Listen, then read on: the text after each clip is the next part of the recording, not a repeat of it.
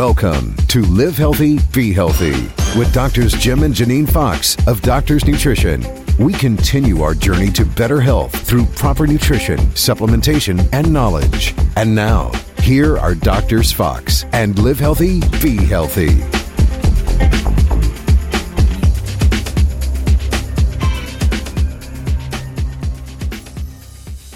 Welcome to Live Healthy, Be Healthy, and thank you for joining us here today. Hi, I'm Dr. Jim Fox. And I'm Dr. Janine Fox. And this episode, I think, is going to bring a lot of people back to reality, Janine. You know, the name of it is Insulin Resistance is Not Benign. And I think most people think that insulin resistance and even prediabetes is a benign condition. Yeah, we see it every day. I mean, we have people, we do a lot of lab work. We do. And we go over lab work and we tell them they're insulin resistant. We tell them they're pre-diabetic, and they don't seem to care much. I mean, a lot of people say, well, you know what? I can't change what I do. Well, you know what? Exactly. They obviously don't care that it's going to kill them. Right. You know, and I think all too many times, people come in and their family doctor or primary care guy or gal has told them, well, you know, you're pre-diabetic, you're borderline. Well, borderline is a problem. It is, because it's the insulin resistance starting. Mm-hmm. And in today's episode, we are going to be talking about how it can affect almost every organ in the body. It's not just something that people think, oh, well, it's just diabetes. Everybody else is diabetic too. But, you know, insulin resistance and diabetes can affect everything in the body. Yeah. The thing I think that most people don't realize is way before it becomes diabetes, right? It's doing damage. It is. So it's not a benign disorder. No, it's not. I even see a lot of people lately. We've seen so many people come in that already have the peripheral neuropathies, mm-hmm. and they're not diabetic. No, their A1C is still well within range. It's actually, they're not diabetic, but when you look, they're almost all insulin resistant. So the insulin resistance is causing damage, and it's already starting, and it's just going to be really bad once they become diabetic. Right. And they don't want to, they're like, oh, well, my doctor says that I'm not diabetic, so it's not diabetes doing this. And I'm like, well, you're insulin resistant and you're pre-diabetic, and all the new research is pointing to that it can do it already. You don't have to wait until you're full blown to cause the nerve damage. And that's very true. Actually, a lot of people, everybody out there is probably familiar with the hemoglobin A1C being the marker, if you will, for diabetes. And, if your hemoglobin A1C is above 6.4 in most lab cases, you're considered to be diabetic. So anything below that, somewhere between, say, 5.7 and 6.3, in that range, you're pre-diabetic. You're not really diabetic, quote unquote, by the diagnostic terms yet. But you're there. That's what everybody says. It's coming. Borderline. I mean, it's definitely coming. I think the thing that, and I think this is something that, and I'm going to go say this, I think this is where medicine is letting the folks down, because they're not emphasizing enough that, yes, you're pre-diabetic, and it's and we can change this around. Right. And it's going to cause you a lot of problems down the road. But I think most of the time people say, well, I've been told, well, I'm pre-diabetic, but I'm borderline. The attitude is, let's just wait, and then we'll treat it once you become diabetic. Our approach is, don't become diabetic. Yes. Change it now, because type 2 diabetes, which is what it turns into, it does not turn into type 1, totally different story, right, is preventable and reversible. That's true. It is And reversible. People want to say, oh, you can't reverse it with diet. Yes, you can. We see it all the time. We have had so many people over the years that have been, full-blown type 2 diabetics. Some even taking insulin, which is compounding the problem even worse. But some of them were doing that. The normal drugs like your metformin and so on aren't working, so they'll start adding insulin to them, and they get fatter and fatter and sicker and sicker. Right, and the reason why it doesn't work is they don't change their diet. Right. And if you don't change your diet, you're not going to control it. Now, I agree. Type 2 diabetes cannot be reversed, and you can eat what you want. Not going to happen. No. And I always tell people, and people always say to me, okay, I've done this. I've reversed it. Can I go back to eating what I was eating? I said, no.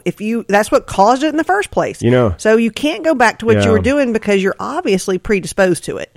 Right. And when your body is predisposed to not handling sugar properly, which probably none of us really handle it properly, but just some people are worse than others, it is that you definitely can't go back to do it, because then you're going to get right back in the same spot again. Right.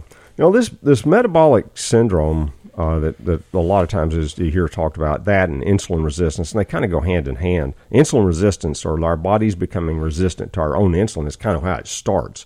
And it really starts when your body is taking in too much energy, basically food is energy. Food, and right. is energy. And, we're taking in too much of the high-energy food, which is the carbohydrates. And the sugars. Yeah, and things that turn to sugar, like your potatoes, things like that. So the high-starchy, high-carbohydrate foods, that's the problem. And when you get in too much energy, your body has to work to try to store it. And when it does that, it starts having problems. It starts, actually in the liver, and starts laying down what we call visceral fat. And there's actually a term for this. A lot of people think, well, because I don't have the big beer belly, I'm okay. Actually, there's a doc in, I think it's University of Oxford in England, coined the term TOFI, T-O-F-I, thin on the outside, fat on the inside. Right, because you can be thin, and we see a lot. We see that all the time. Probably the thin men are the ones that we see a lot, because they're usually tall and thin. Right. And because of that, they say, well, I can eat what I want. Well, no, they can't. And we see a lot of those men have heart disease and heart attacks. We sure do. And it doesn't take being overweight to do it. Now, a lot of times, the insulin resistant does cause obesity. Now, in most cases, the people are overweight, obese, gain weight right in the middle. But, the thing that happens... You don't have to. Right. The thing that happens is the first place it starts storing energy, your liver starts storing this energy, is it starts storing it in the liver itself. Right. Which leads to something called a non-alcoholic fatty liver disease. Right. Which can lead to cirrhosis. I mean, I think a lot of times I don't know how many people in the past year or so come in that have been actually diagnosed with fatty liver disease. And that's an accumulation of fat in the liver because that's where it's processed. And, they say, well, I've got fatty liver. I can't do anything about it. Yes, you can. But you have to change your diet. Like we said, diet and lifestyle is going to be a biggie. And when that liver starts laying down fat, you start what we call visceral fat inside the viscera of the body cavity. And it's not, on the hips, so to speak. It's inside. And that's when you can be TOFI. Right. And that's now it also can lay it down also on the outside. It sure can. And so eventually it leads to obesity. Yes, it will. So one of the epidemics of obesity, if you look, most of those people are somewhat insulin resistant, especially when the weight is in the middle. Now, when I have somebody walk in the door, I can usually look at them and tell if they're insulin resistant. Well, their body type. Their body type. Now, the thin people, you can't without lab work. You cannot tell those. That's why everybody should have lab work done, because just because you're not overweight does not mean you can't have it. But when you look at them, and their middle is bigger than their hips, almost guaranteed. Yeah, that's actually a lot of the researchers that are into this, metabolic syndrome and studying it and so on, actually tell us that one of the best indicators is the waist circumference. Yeah. What they call the waist circumference, WC. You'll see in ratio to the hips. Ratio to the hips, right. That is the biggest thing that actually tells us what's going on. Yeah, when you see some of these people, especially, women with the little bitty waist and the kind of big old bottom and big old legs, they're not necessarily insulin resistant. No, and actually, when they have a little bitty middle and then big old in the hips, has actually not usually insulin resistance. No, and actually that doesn't tend to affect the heart as well. Exactly, because they've actually found when you actually gain the weight at the bottom, like the women, and it tends to be more in women. Yes, it doesn't affect a lot of times their health. But when you gain it in that middle, and then if you see the men, the big beer belly, and they don't drink beer. Yeah, that's always a big indicator. Yeah, right. Big old beer belly. They say, well, I don't drink beer. Well, and one reason that beer does do it. Beer is carbohydrates. Well, beer is a combination. It's probably one of the worst things in the world, even though, I've always liked craft beers and so on. I don't drink it, but anymore at all, because it tends to play havoc with the body's metabolic processes. It's a combination of alcohol, which our liver has to process a certain way, and carbohydrates. And so you get a double whammy with it, and you get an accumulation in the liver, especially, of those processed. Alcohol has to be processed into a fatty acid or made into a triglyceride, and all that excess sugar that's in there in the form of the grains causes the same thing. So it's really kind of a double and that's whammy. what the liver does once it starts getting all this excess fat. Right. Is it actually starts exporting it as triglycerides. Right. And you'll start seeing people's triglycerides raise. Right. And so, when you look at the lipid panel, which is, you'll see high triglycerides, and sometimes triglycerides will even raise your cholesterol because it affects the VLDLs. And the VLDLs are always going to elevate when the triglycerides elevate. Well, it's a carrier for your triglycerides. So as the triglycerides go up, so do the VLDL. And so many times we see people, they've went to their doctor, they've had their lipids checked, because of course that's one thing they always check. They put them on statin drugs, and their cholesterol comes down. But that triglycerides is not phased. Well, so it is not reducing their risk whatsoever, because the triglycerides are, I think, more of a cardiac risk than the cholesterol. Well, you're thinking right, because the research is indicating that. I mean, even all the research that's coming out of the NHANES, all the, the big studies that's going on around the country and the world, all of them come back and say that the triglyceride is the problem. It is. Because of what happens we with see it, insulin. because even the little thin people that have the heart attacks, they have high triglycerides. Typically speaking. They may even have normal cholesterol. It's the high triglycerides that do it. So if you think you're protecting yourself just by taking statin drugs, you're kind of fooling yourself, because it is not going to protect you against the insulin resistance. No. And, and here's something to think about with this insulin resistance thing that we're talking about.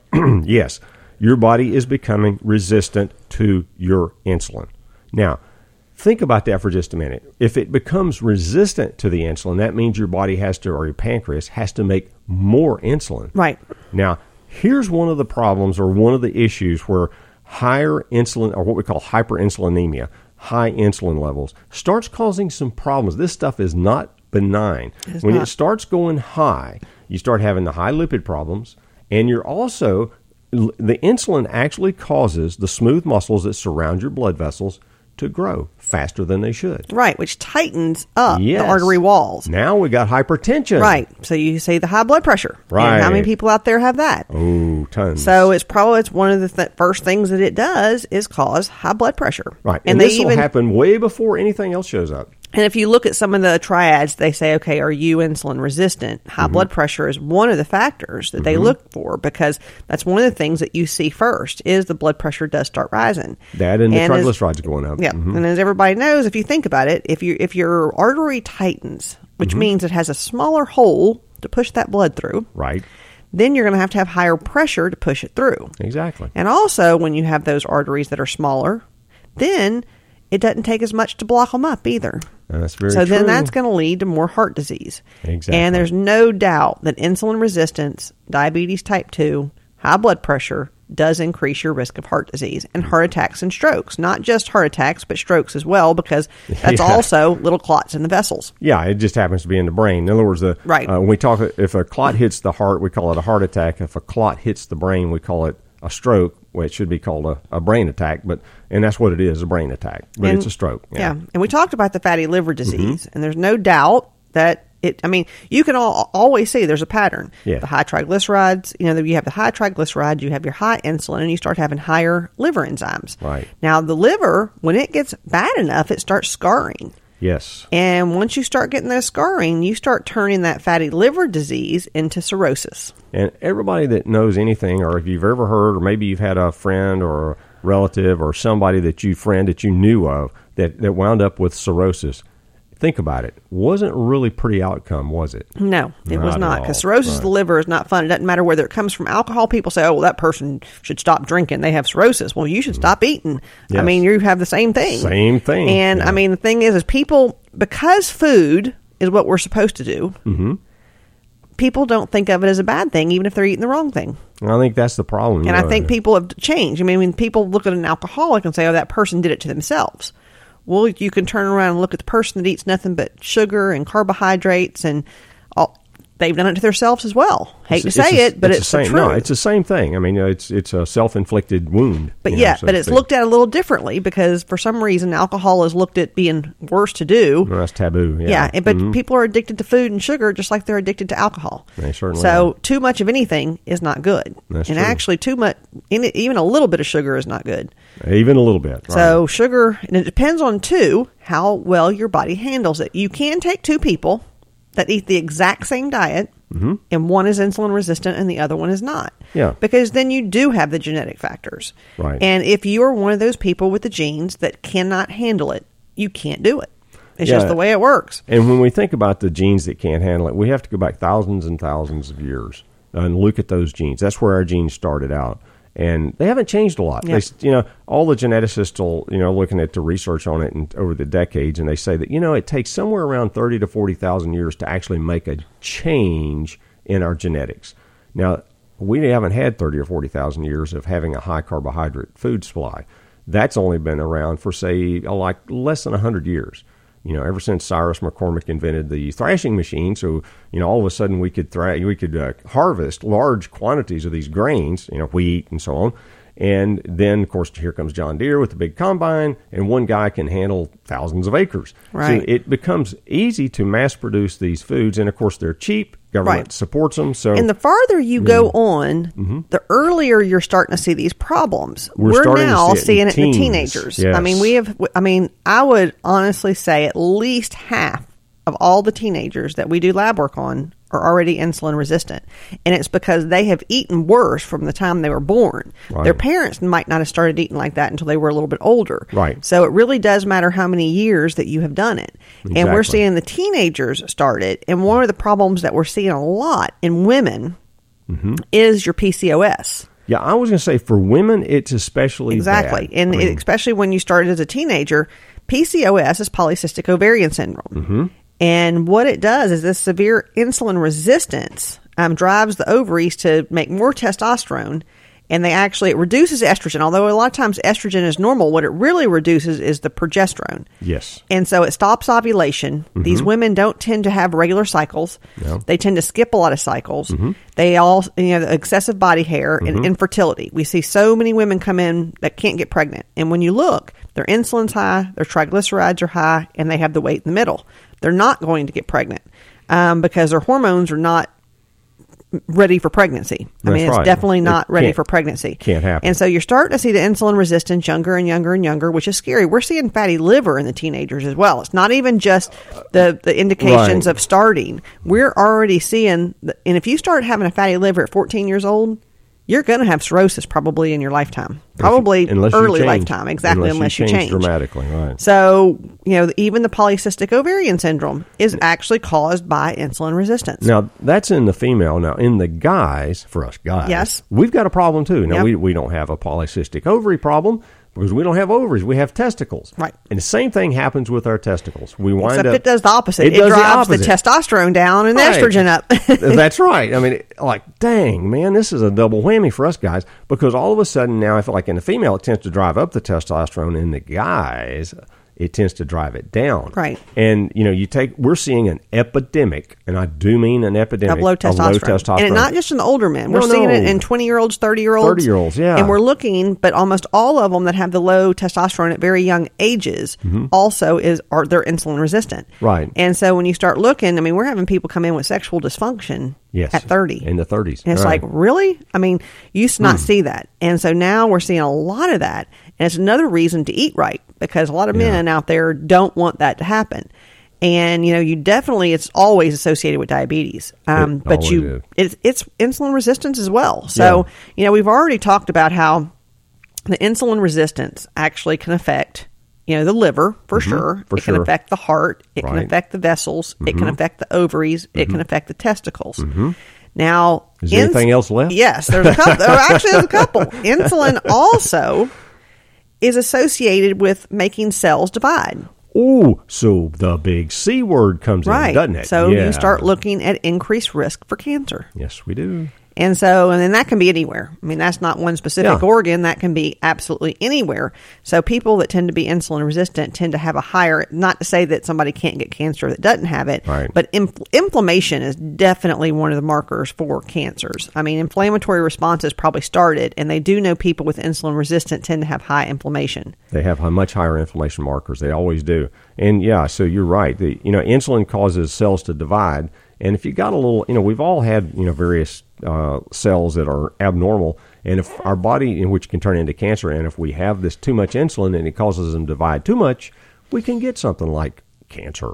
So that's not a good thing. No. Now, something that we need to recap on before we stop this particular episode so that people understand what you have to do to find out insulin resistance. We got one more thing that it can do. Well, the new research is pointing to dementia.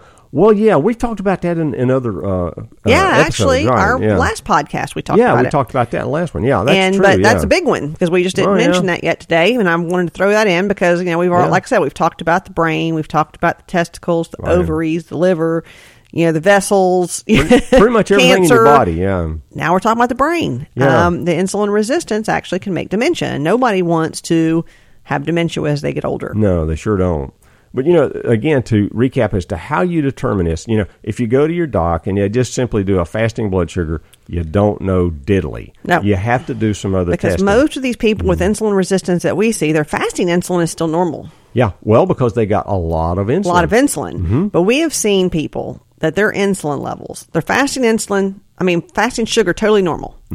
Insulin should be under 10, optimal under 5. Optimal under 5. We have had people come in that are not that normal blood sugar on fasting, and their insulin is close to 80. Yes, actually, I had some over 80. Yeah, and so it's horrible. And we see a lot of them in the high 20s, 30s, 40s. So you see all these people with this high insulin, and they're the ones that come in that cannot lose weight. Right, and to fully determine, and like I say, we do a lot of lab work, and we've developed panels to figure out how you determine this insulin resistance thing. You have to look at certain things like fasting sugar. Yeah, okay, we want to see what that is. We want to look at that hemoglobin A1C because that gives us like 90 days look at your blood sugar and see how that's progressing. The other thing we look at is insulin, like you said. What is your fasting insulin? It should be below 10. It should be optimally, it should be below 5. Yeah, because if you think about it, we're looking at insulin when you haven't eaten. Right. So if you haven't eaten and your insulin is still sky high, it means after you eat, it's really high. It has to go extraordinarily It goes high. even higher because the pancreas responds to once you've eaten. Right. So that's what's left over later when you haven't eaten. Right. So if you think about it, a fasting insulin really should not be elevated. And one thing, you definitely see a difference in the weight gain in people with how high their insulin is. Well, insulin's job is to store fat. And the other thing we look at is triglycerides. I was going to say the triglycerides are a big part of it. So you have to look at all of that and then take the blood pressure. Those are the things that tell you, how you're, where you are in this insulin resistance problem. And remember, it is not benign. I think if you listen to this, you just realize that everything from, high blood pressure to heart disease, strokes, cancer, liver problems, all of that comes from insulin, starts with insulin resistance. And so if you've got a little problem there, it's not benign. I think the whole thing that we wanted to do in this episode is to let you know and make sure that everybody understands this insulin resistance thing, prediabetes, is not a benign condition. No. And there are a few things that, no doubt, diet is number one. Diet is absolutely number one to change insulin resistance. If you don't change what you eat, nothing else you do is going to work. We do have some supplements that actually are helpful in insulin resistance. Right. Your omega-3 fatty acids, your fish oil, has definitely been shown to help the triglycerides and also help the body handle the insulin resistance. And brings down inflammation. It does. And it also is an anti-inflammatory. Right. You have the berberine max, which we only use that if people are in that pre-diabetic range usually. Right. Mm-hmm. And then we have something called GSF, which is glucose support formula. Right. When you look at the glucose support formula, you've heard of cinnamon and chromium and Gymnema sylvester and bitter melon, all those things that actually help the body with insulin resistance as well. And they're all so there. There are supplements that you can take to help if you're in that category, but you could take everything we have, and if you don't change your diet, you're still going to have a problem. Now, let's talk just a second about what do they have to change in their diet. Okay. We have to get rid of those high carbohydrate foods. The bread, the rice, the pasta, the potatoes, and the sweet fruits. And sweets, and sugar. Well, yeah, and just plain old sugar. Yeah, just plain sugar, right. But if we get rid of those things, and people say, well, what's left? Meats and vegetables and nuts and seeds, really some good food. Right. If you look at it. And fruit that is not sweet. Fruit that's not sweet, like a tomato. Tomato or an avocado or a squash. Those are actually fruit. Zucchini, things like that. So, get away from the sweet. And really, one of the really big things you got to do is get off of packaged processed foods. Yeah, because most packaged processed foods use, for a sweetener, and they're always going to make it sweeter because they want you to eat more of it. They're always going to use the high fructose corn syrup. That's always in there. And high fructose corn syrup is just going to accelerate that insulin resistance that much faster. It's going to make it happen quicker for you. That's probably what's made it become such an epidemic. Yes. Is the introduction of the high fructose corn syrup. Right, since the 70s, yeah. Okay. Well, hopefully, today's little episode, maybe you've got something that kind of opened your eyes and say, wow, maybe I need to check into this. If you need the lab work done, give us a call. We can tell you what to do. If you want your local doc to do it, you can go in and request that. Or you can have us do it for you. Either way, the big thing is start taking control of your health. Right. Know where you are. Know if you're one that's at risk for insulin resistance. And if you are, do something about it before it causes a problem. Exactly. Because it is not a benign condition. Well, folks, hopefully you've learned a little bit of something. And for now, we'll leave you go and have a nice life and live healthy and be healthy. See you next time.